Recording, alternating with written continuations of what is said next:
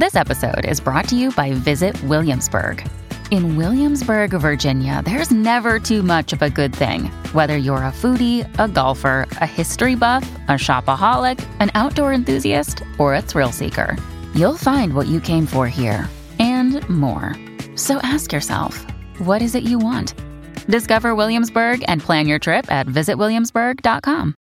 Mom deserves the best, and there's no better place to shop for Mother's Day than Whole Foods Market. They're your destination for unbeatable savings, from premium gifts to show-stopping flowers and irresistible desserts. Start by saving 33% with Prime on all body care and candles. Then get a 15-stem bunch of tulips for just $9.99 each with Prime. Round out Mom's menu with festive rosé, irresistible berry chantilly cake, and more special treats. Come celebrate Mother's Day at Whole Foods Market. Hey, it's Ryan Reynolds, and I'm here with Keith, co-star of my upcoming film, If, only in theaters May 17th. Do you want to tell people the big news?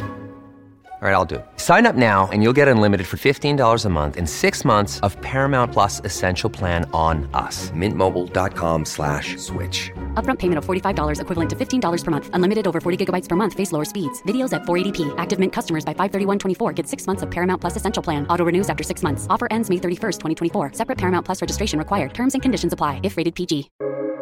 Welcome to the New Books Network. Hello and welcome to New Books in Psychoanalysis, a podcast of the New Books Network.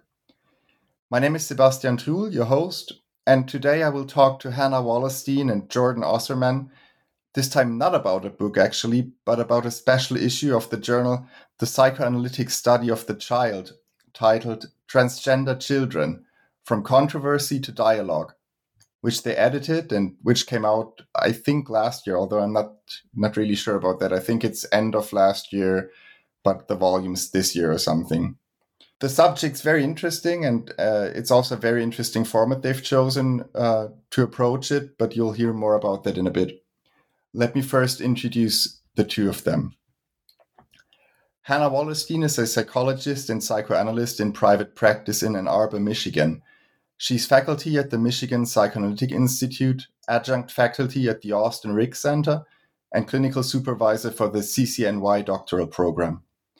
Hannah has written about gender identity and transgender phenomena, psychosis and historical trauma, and most recently, the collapse between biology and ontology and psychoanalytic thinking on the body. And Jordan Osserman is a lecturer in the Department of Psychosocial and Psychoanalytic Studies at the University of Essex, UK, and a clinical trainee with the Site for Contemporary Psychoanalysis in London. Jordan's current research involves an ethnographic study of the UK's only publicly funded clinic for children struggling with gender identity, and his book, which is out last year, I think, Circumcision on the Couch, The Cultural, Psychological, and Gender Dimensions of the World's Oldest Surgery, was published by Bloomsbury Press. And Jordan, as some of you might also know, is a host of New Books in Psychoanalysis as well. So it's really nice to have him as an interview partner here. Welcome to the program, both of you. Thank you. Thank you, Sebastian. And nice to experience being a guest as opposed to a host this time. Yeah, definitely. Although this is not a book, I really wanted to do this interview because I think the topic is very important, obviously, on a lot of our, minds and clinicians' minds at the moment. But I think what makes the special issue you edited very important is that you actually chose a very different format than we're used to. So it's not contributors you asked who, wrote a paper each, and there's no sort of interaction between them, but you actually had them interact. Could you tell us a bit about what you decided to do with the special issue, and also maybe a bit why you decided to do it that way? Who wants to start? Hannah, do you want to kick off? Yeah, I can say something about the basic reasoning we went for a dialogue, and then maybe Jordan, you can share more about the specific structure. Sure. That makes sense. So, in terms of the topic of trans children, we felt that there was just so much polarization within the field. There is in general in psychoanalytic thinking about gender, but it's even more so when it comes to thinking about children.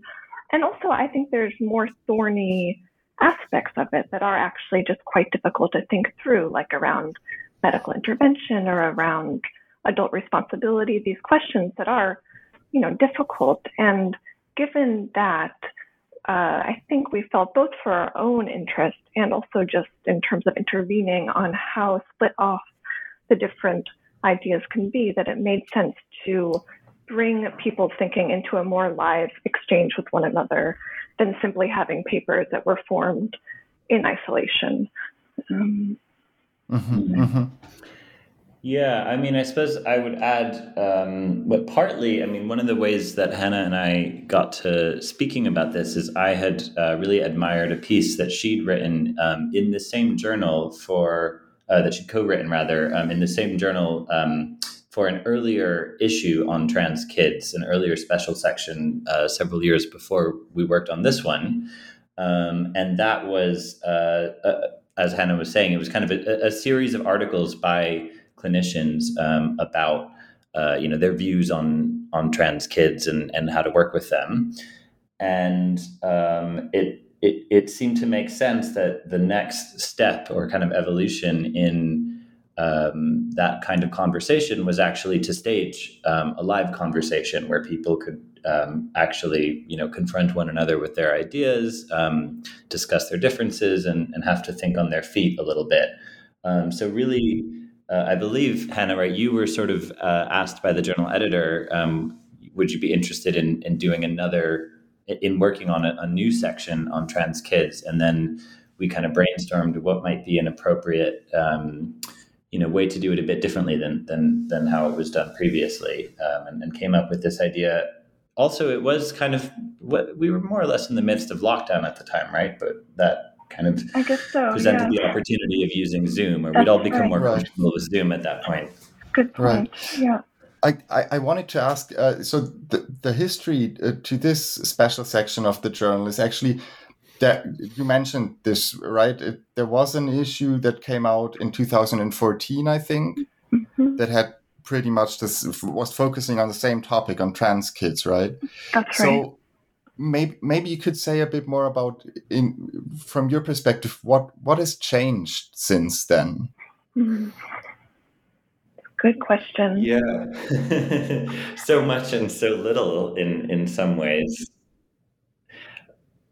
I mean, I suppose at the time that first issue was published, it probably seemed already like trans kids were such a sort of topical thing in the news that people were discussing. But then by the time we got around to working on this, it was, daily you read headlines about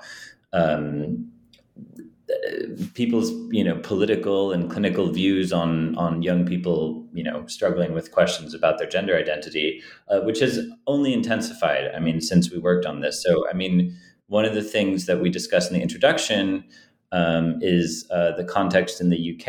And at the time of writing the introduction, there was a high court decision which affected the ability of young people to access puberty blockers. After that introduction was published, that high court decision was overturned. And then, of course, in the US context, there's been all kinds of issues around states criminalizing medical practitioners who offer basically healthcare to young people with gender dysphoria. So day after day, the news around this subject just seems to intensify, and also the polarization around it. It's really interesting because you mentioned something in the introduction as well, that sort of relates to that. As you were trying to gather a group of thinkers, of clinicians, scholars about this issue, there were actually some difficulties, right? You're describing, like you approached some people. You wanted to get someone actually from the Gender Identity Development Service, I think, in the UK also. But many people felt like they either felt too vulnerable to address the issue publicly. Felt like, I think you mentioned that some felt like they didn't want to be in discussion with some of the other people that you had asked. So that alone was very interesting to read, and you making actually that process public was very interesting to read. Can you say a bit more about that process of actually finding a group of people willing to talk to each other publicly? Yeah, I mean, I'm trying to think what to say about it. It certainly was difficult, and the worries that people raised were also understandable given how charged the topic can be. And I mean, I think we tried to steer clear, or it was clear to us that we wanted both a spectrum of perspectives and also to not have any one that was, explicitly transphobic or we steered clear of what we felt like were going to be disrespectful positions. And yet, even with that, there was still a lot, as you said, there were people who felt like they couldn't speak with other people on the panel because they were too anti-trans or things like this. I don't know, Jordan, if you want to say more about Tavistock in particular, given your connection there and the concern. I would just say, recruitment, it was probably the biggest hurdle of the entire project. And I don't want to go into too much detail about, the particularities of, what people were going through when they said no. But just to say, I mean, the Tavistock is under a tremendous amount of scrutiny. And in addition to that, it's a place where people are working very long hours and don't have very much time. So, it wasn't surprising, but it was, unfortunate that that was one of the places where we really hoped to get a contributor and weren't successful. Although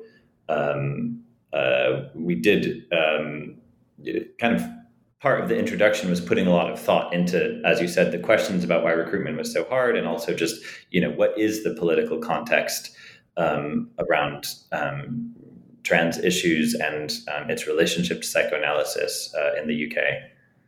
Right.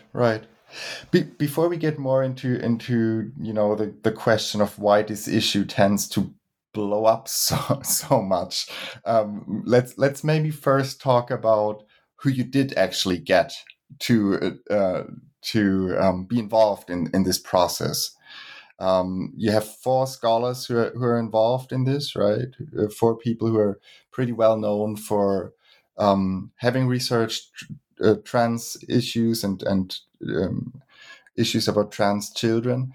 Could you maybe tell us a bit about who you got and what sort of perspectives these people represent? Yeah, maybe I'll mention 2, Hannah, and maybe you could fill in for the other 2. So one thing I should say off the bat is, although we've just talked about how difficult recruitment is, in no way is that meant to imply that any of the people that we worked with were in any way kind of second choice. They're an absolutely phenomenal group of people that we got involved. But it just took a lot of time to finally secure them. So 2 of them, one, some listeners might be familiar with Orn Goslan. He has written, he's published quite extensively on trans issues. He's got a book called Transsexuality and the Art of Transitioning, a Lacanian Approach. And he's a psychoanalyst working in Toronto. And although he does have a kind of Lacanian direction, he's also kind of, I think, a bit more eclectic than that.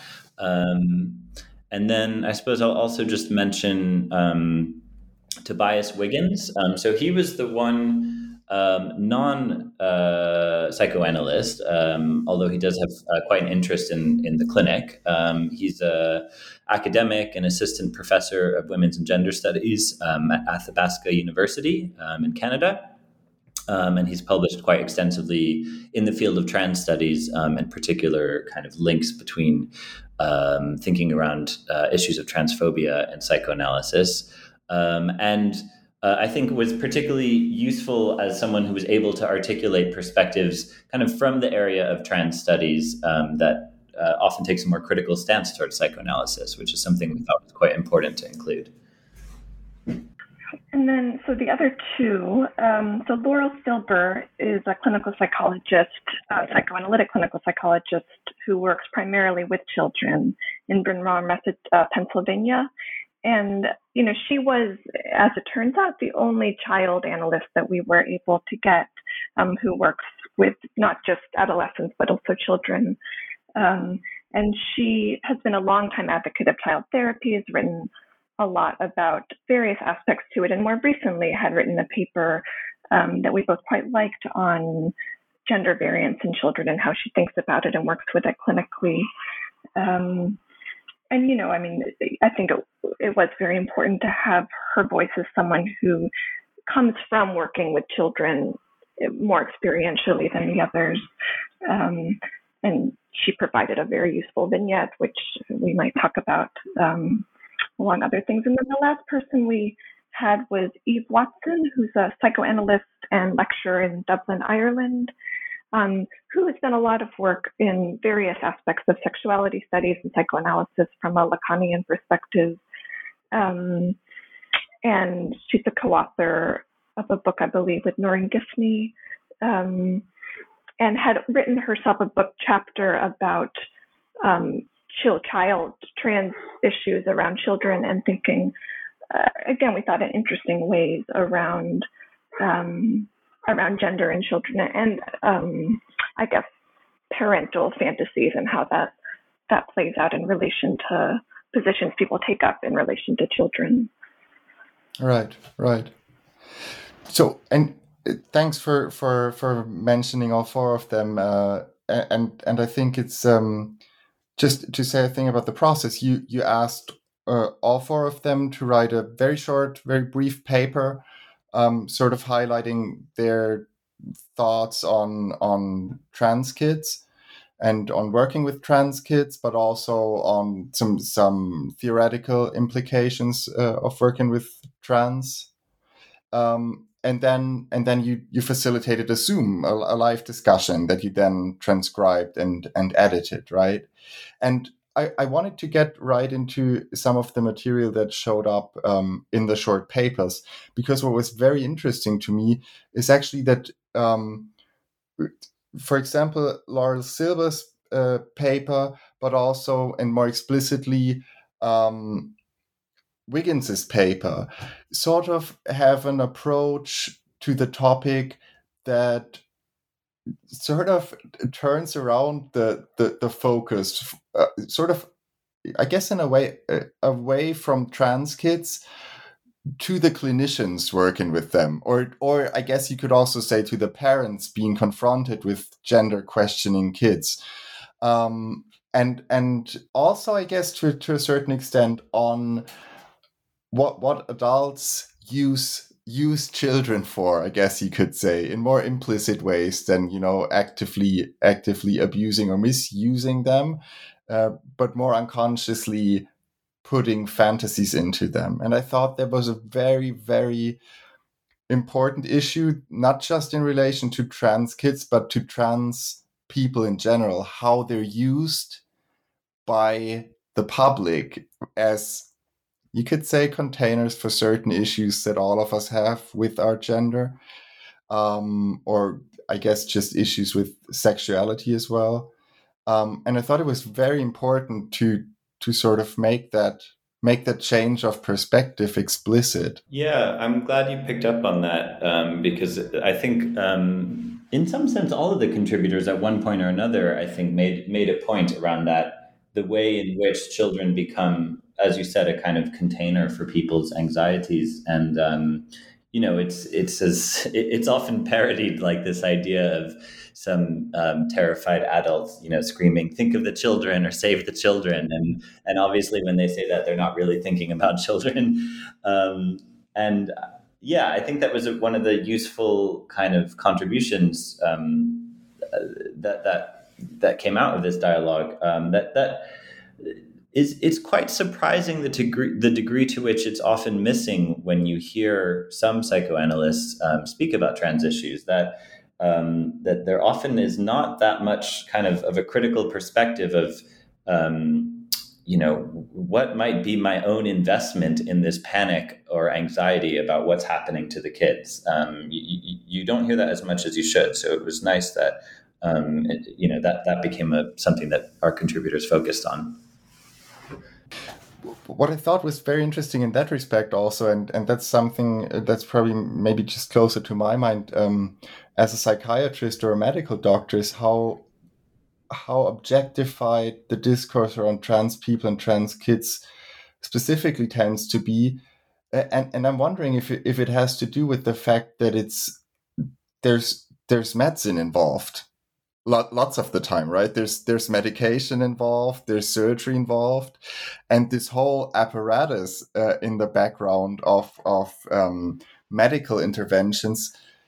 I don't know. There seems to be a lot of regulatory anxiety that stems from that specific context in which a lot of these issues.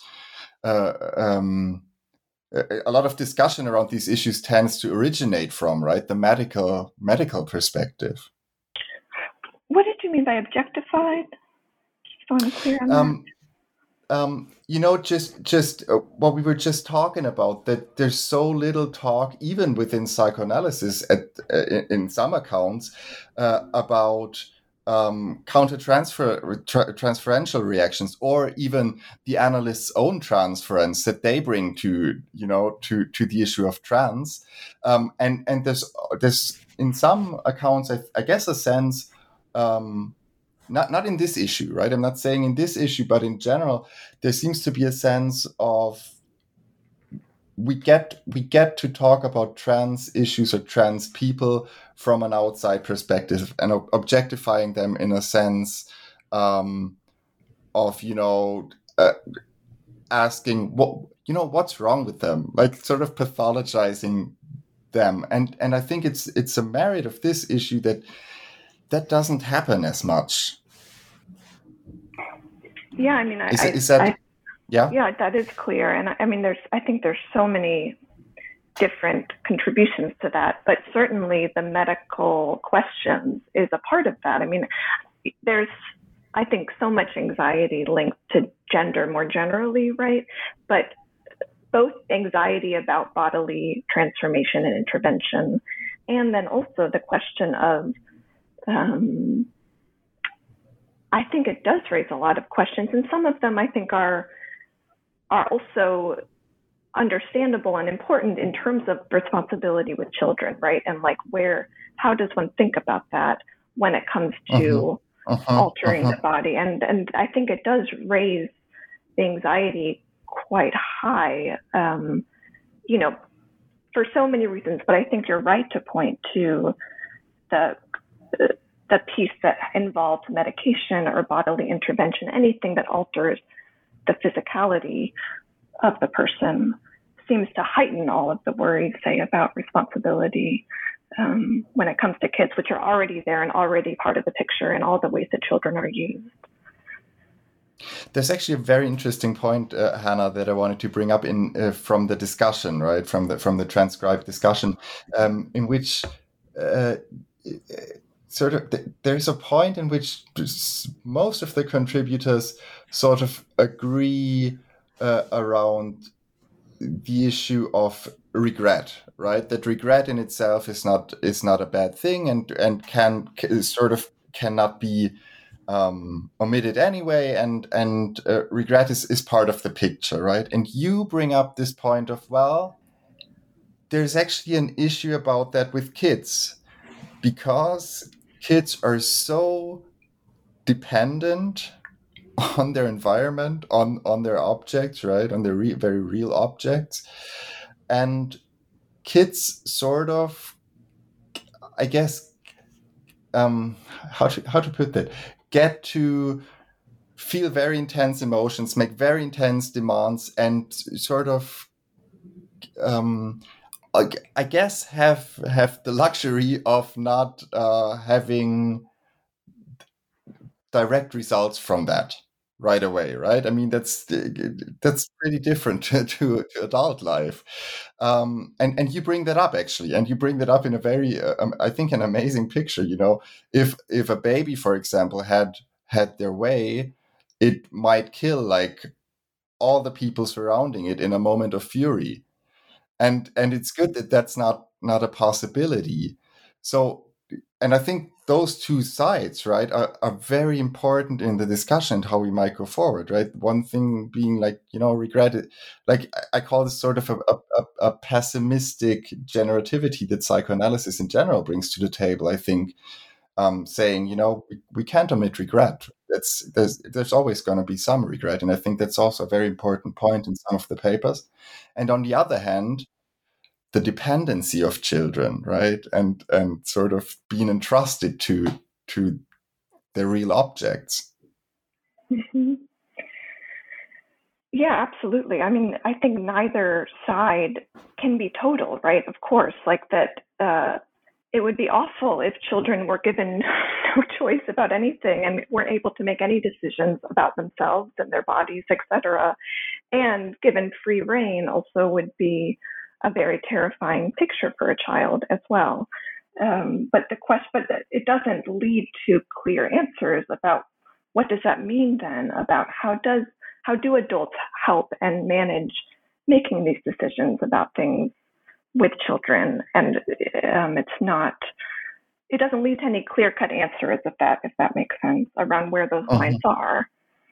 Mm-hmm. Yeah, I was thinking as I was actually rereading the dialogue before we began this interview, that actually it seemed as if there was a lot of great material that the contributors offered around this question of regret. I really liked, I think Eve put it as regret is the superego's fuel, and one of the most useless affects, which has really resonated with me, beyond thinking about trans kids, just in general, thinking about clinical work.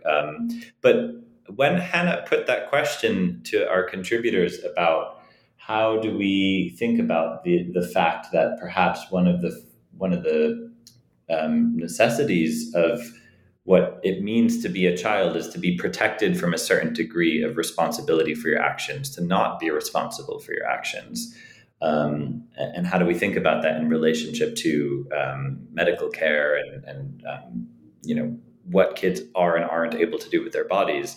I think there was a bit more hesitation and less participation in that question precisely because of how difficult it was, which is not to say that it was pro or anti the question of offering puberty blockers or whatever else, but I think it was quite a difficult one to think about. Yeah, and I think the tension also comes out in the issue of childism, right? Wiggins as well as Silber used this concept that was coined by Elizabeth Young-Brühl about, as I was saying before, how children are used by adults for their own unconscious purposes. But what that actually means in the consulting room or in work with trans kids, also medically, is a completely different, or is an issue that's not defined by the concept, right? Because you could make the point that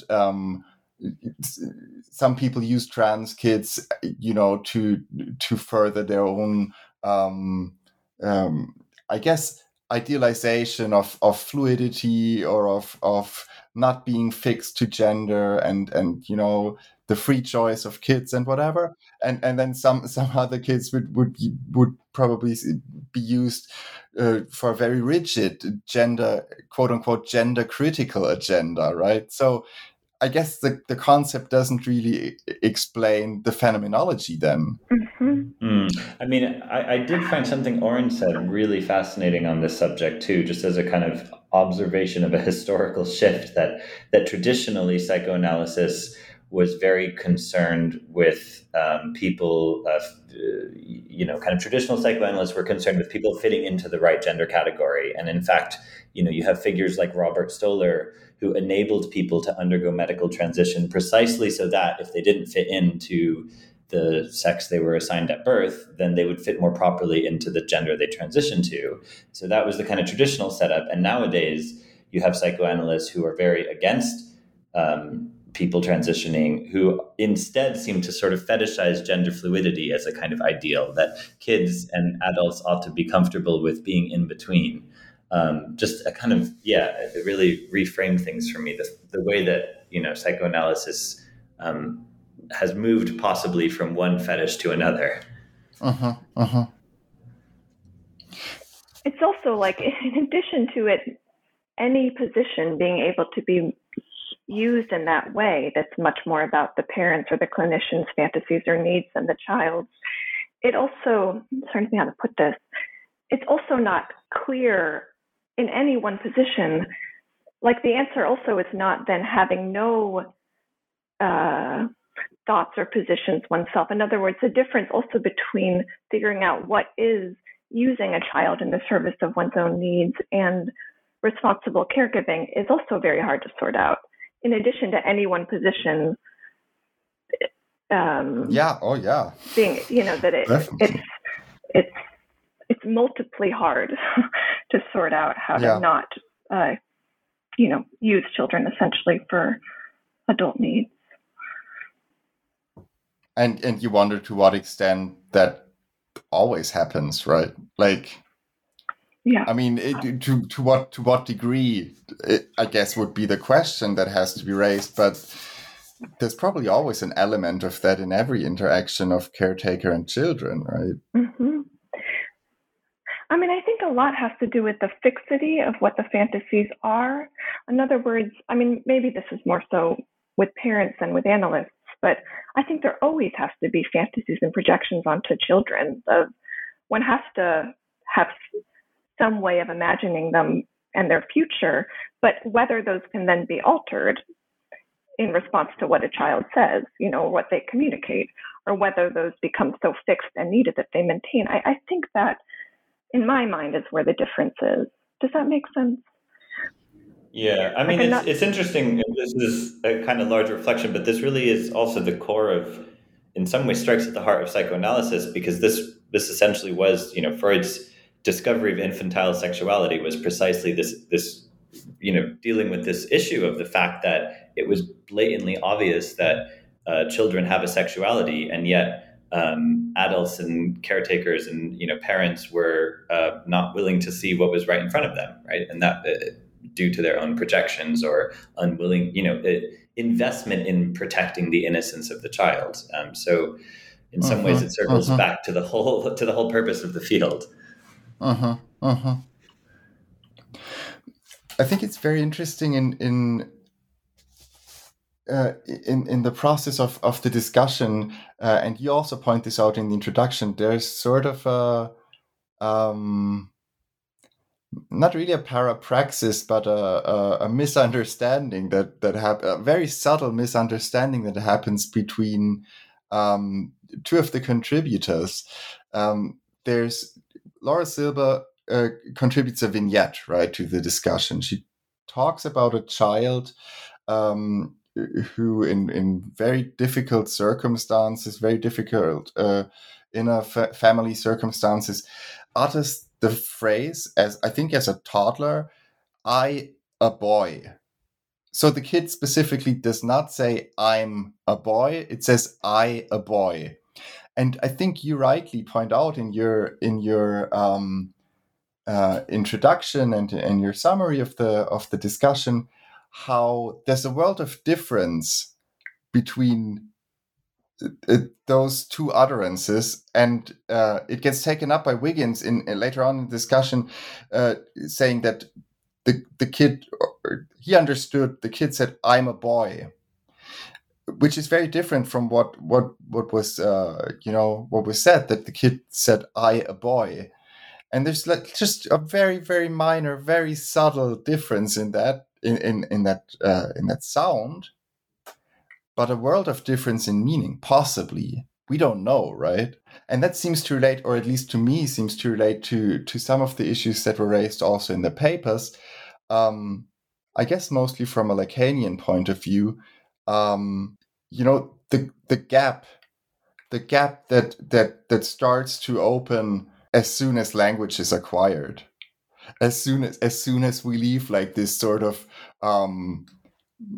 I guess the natural development, if there is ever any such thing, but as soon as language is introduced, that goes out the window, right? And the world of meaning opens up. Yeah, I imagine we both have things to say about this, because I think it was kind of almost like the pivot of our introduction to the dialogue, and became quite a significant moment that we realized just had a lot to say about the different tensions throughout the dialogue. It was, as you were saying, this kind of misunderstanding, although it was a productive misunderstanding, I think, where Laurel discusses a child who the details are highly disguised to protect confidentiality, but basically the child loses their father under quite traumatic circumstances, is hearing a lot about their father, through the family, through family discussions, and at some point, and has never met the father, because the father died before the child was born, but at some point starts to utter the phrase, "I, a boy." And Laurel basically, wanted to say that this phrase required unpacking for its many possible meanings, some of which might relate to the child's potential identification with the father, or wish to see the father, or mourn the father, or whatever else.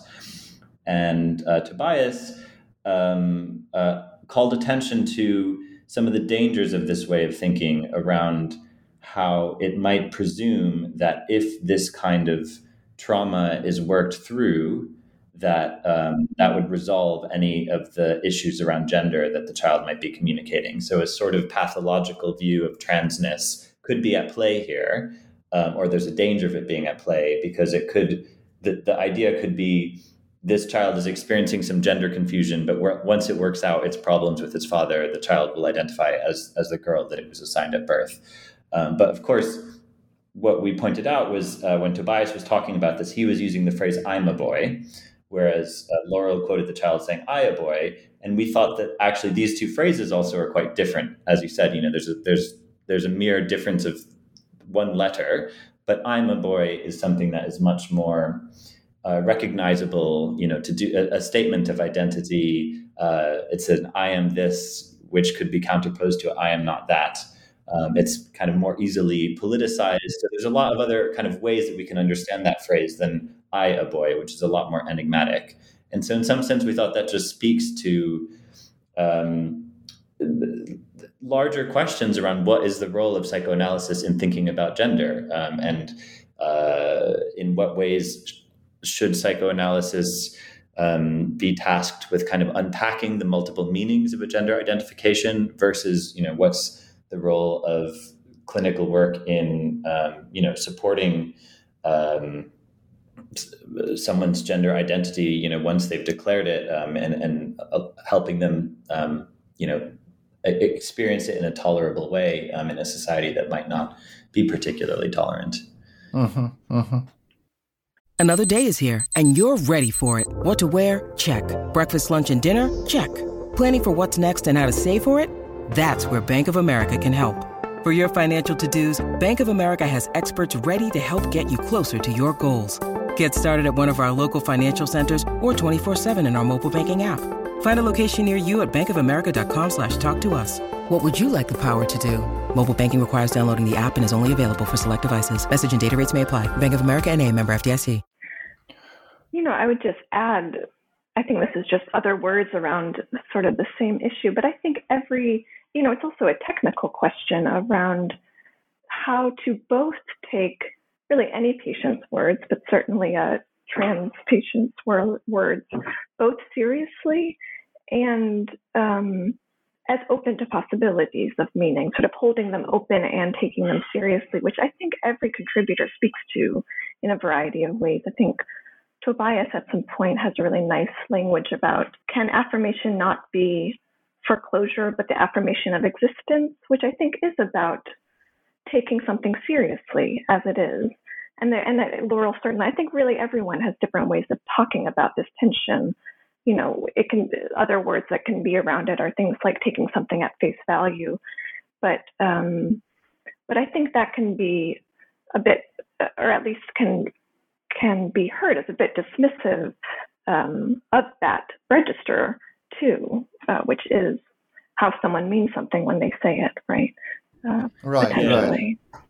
I like how you put that, Hannah, because that is, I think, one of the issues is when people are, I think, concerned about psychoanalysis being, undermining of someone. It is precisely this idea that, by listening to the unconscious, you're trying to catch someone out in, something and prove that they didn't really mean what they intended. But I think this idea of being open to the possibilities that appear in someone's speech is a nicer way of putting what the project is about, right? Which is, it is absolutely taking them at their word, but acknowledging that those words can mean many things.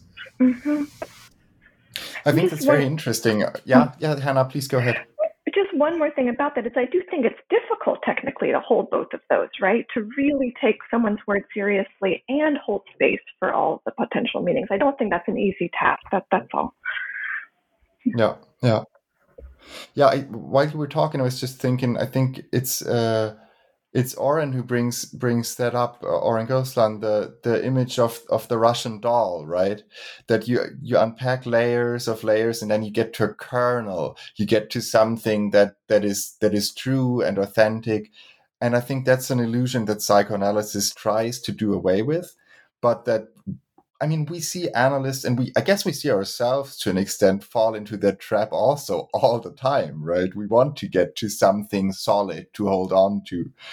And what you were just saying is actually, instead of narrowing it down to a kernel, I guess a better approach might be to opening it up, right? To not to make it more narrow, but to actually to enrich an utterance with meaning, right? It might mean that, but it means a lot more different things as well. It's overdetermined, right? Yeah, I really like that. I mean, it makes me think of, I think Laurel points to this as well, about how with children it's always true, and it's all the more true with children who have different levels of a grasp of language and can have less capacity to say all that they mean, even than none of us can ever say all that.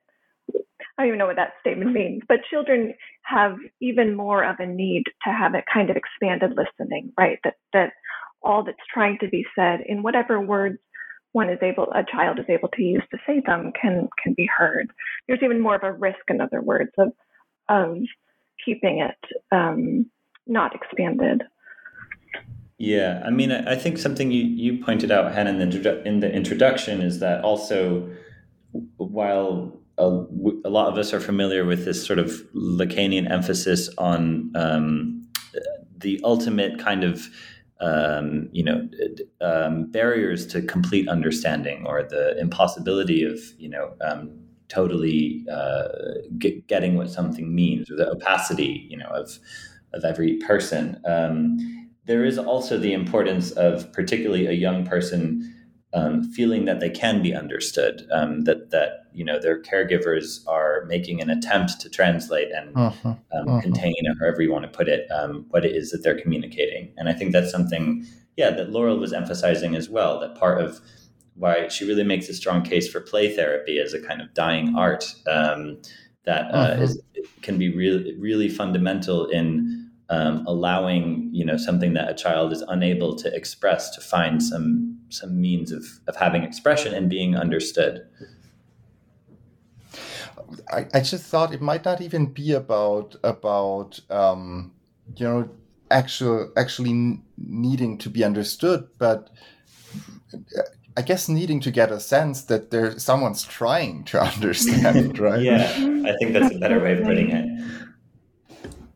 And what I was just thinking about, and I think this also came up a lot in the discussion, but also in some of the papers, the problem of abstraction, right? Because whenever we talk about trans people, or especially I think trans children, there's always this, I guess, almost like a stereotype, the trans kid. And I mean, clinical experience, and especially psychoanalytic clinical experience, tells us there's no such thing.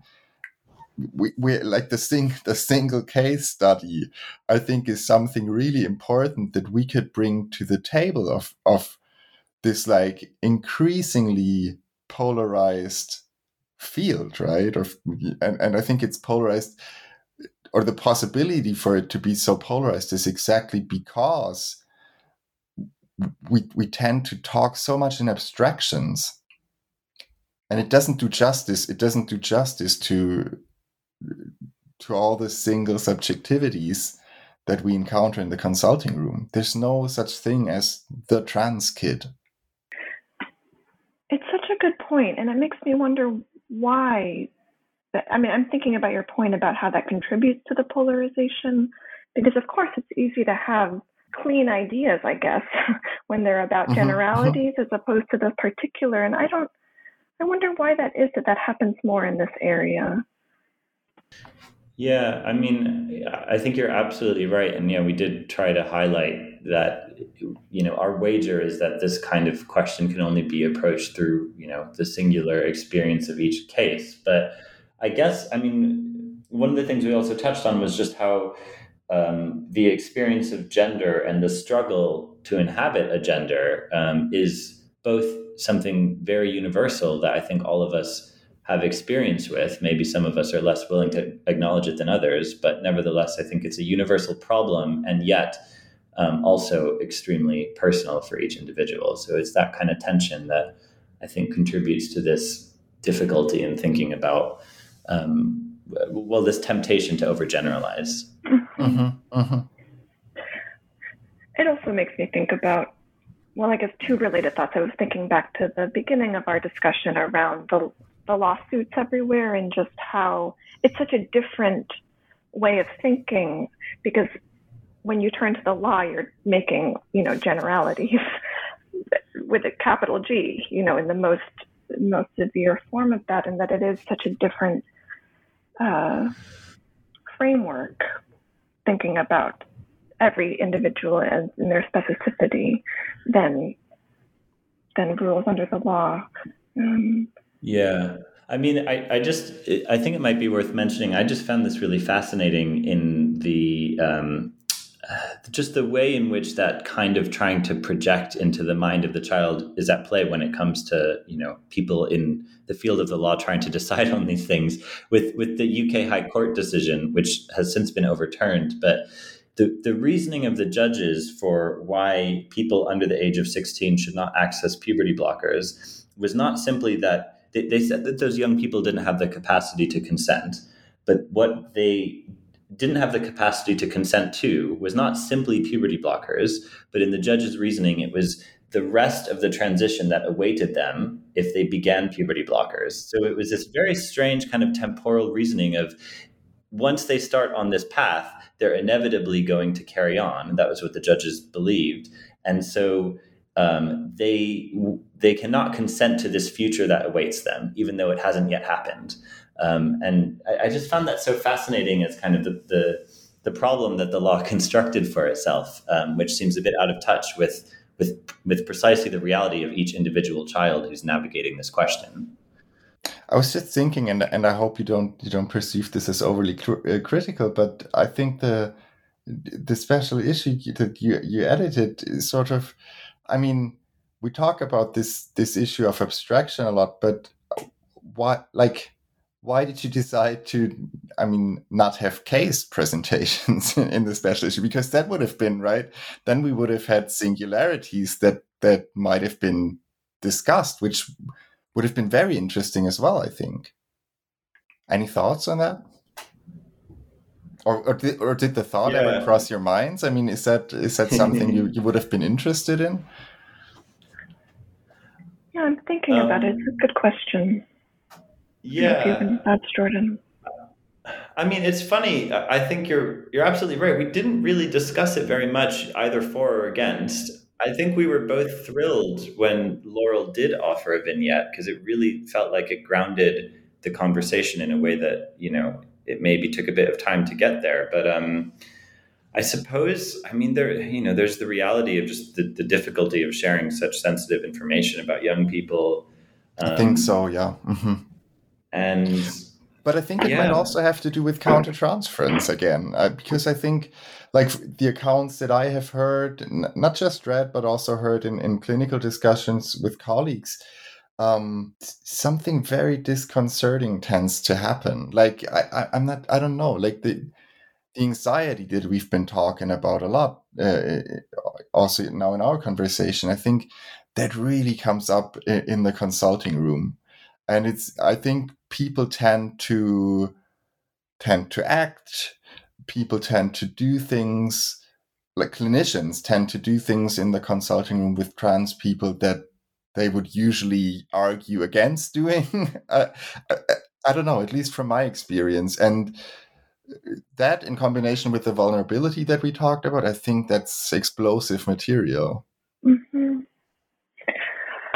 That makes sense to me. I mean, one other aspect that's just coming to mind is that, the writing about gender, and I think trans issues in particular within psychoanalysis, often is at the edge between psychoanalytic thinking and, say, gender theory. And that so the people who are also drawn to this tend maybe to also have a bit more theoretical, abstract way of approaching it. I mean, this is just a side piece, but I do think just an affinity for that level of discussion more so. Yeah, I think that's right, and that is kind of one of the challenges of trying to create a dialogue between people who might be more used to clinical thinking in the domain of the vignette versus people who have this, who, as you were saying, are kind of on the edge of gender theory, or that might be their main kind of area. That they are quite different, like methodologies of like how you think about a problem. I think also sorry. Go ahead, Hannah. I have my own reservations around published work on, deep investigations of clinical cases in a published form, just in terms of, there's both, I think there's actual new privacy, speaking of laws, around it, but then also just, it is such a tricky issue to figure out how to do that, or in what form that makes sense, and what there's so much in that around privacy of work. Yeah, definitely. It's a conundrum, right? But I was thinking with the vignette that Laurel Silber was presenting. I mean, there's so much we don't know just because we're not. I mean, we hear very little about. We hear some things about the case, but we're not interacting with the child. We're not getting, I don't know, a protocol, like a transcript of a session, for example. So we're not like this utterance. I mean, it takes on a world of meaning because it's abstract, right? It's abstract to us because we're not there. We're not involved. Yeah. And I mean, I guess the best we can hope for in that kind of situation where there are limitations on the detail you can share is that it at least opens up, new ways of listening for the person who engages with the material, so that when they are in a clinical situation, if they work clinically, even if they haven't learned everything about the case, they have a different way of thinking and hearing than they did before. Right. I was wondering, sort of in closing, because we're already over the 50-minute mark, I was wondering about a point you were making towards the end of your introduction, about, I guess, the tension between affirmation and neutrality, and you introduce a third term, which could be acceptance, right? As a clinical stance, I guess, on how to receive trans kids in the consulting room, but probably also how to think about them in more public discussions.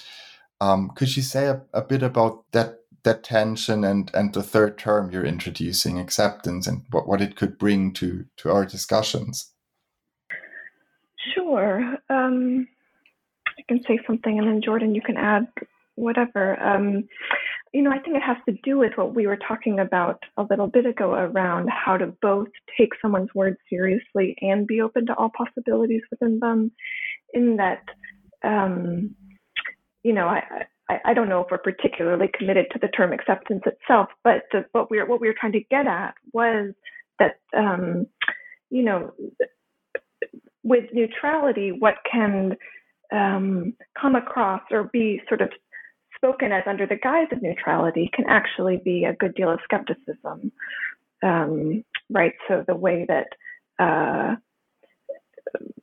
responding, I think this is something that Tobias points out very well around the ways that a kind of certain kind of interpretive stance can communicate a good deal that doesn't feel particularly neutral around in relation to what a patient is saying. And that acceptance, I think for me, one of my favorite definitions of neutrality is the acceptance of everything that a patient brings in and everything that a patient is. It points to the receptivity that I think neutrality as a concept, in my mind, is supposed to get at, that the openness about it, the openness to everything without taking a stance with one part of the patient, et cetera. So that's the way we are trying to differentiate between different positions that can be under the term neutrality. And then in terms of affirmation, on the other side, the reason we like the term acceptance versus affirmation is the ways that affirmation can be a kind of shoring up process. So back to the metaphor you were using between opening up versus closing down, that certain kinds of affirmation can seem to close down possibility, as if Eve makes this point, I think, in the discussion well, and in her piece around the way that it can be a kind of, as if that's the end of the story, kind of period, right? As opposed to a positive engagement, but that also leaves open the possibility for what this unique individual means and all that they might mean in saying the statement. So those were the kinds of what we are trying to point out as potential pitfalls, as trying to have a stance of both, again, openness and seriousness, or acceptance was, I think, the word that seemed to hold that for us. I don't know if you want to add to that, Jordan. I think I would just add, I learned a lot from our contributors about this, the idea of affirmation. The signifier, I think, largely is to do with what in this conversation was to do with this idea of the gender affirmative model of care. And there were some very astute criticisms that some of the contributors made around the problems with this model in terms of, as Hannah was saying, this idea of it shoring up something rather than investigating, but also that it kind of presumes that underneath it all is some authentic gender identity that just needs to be uncovered, and that this isn't a very psychoanalytic way of thinking about subjectivity.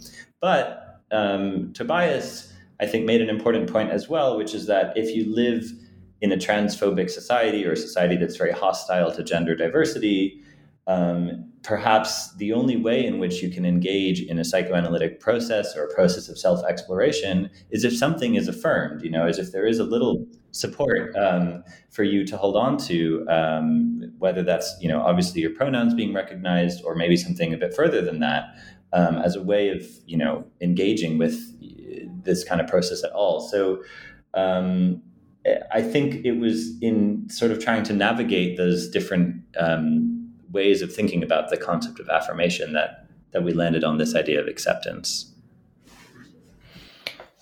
Thanks very much for pointing that out. And I think, I guess time will tell if it's going to be a useful term that might, be taken up by the psychoanalytic community.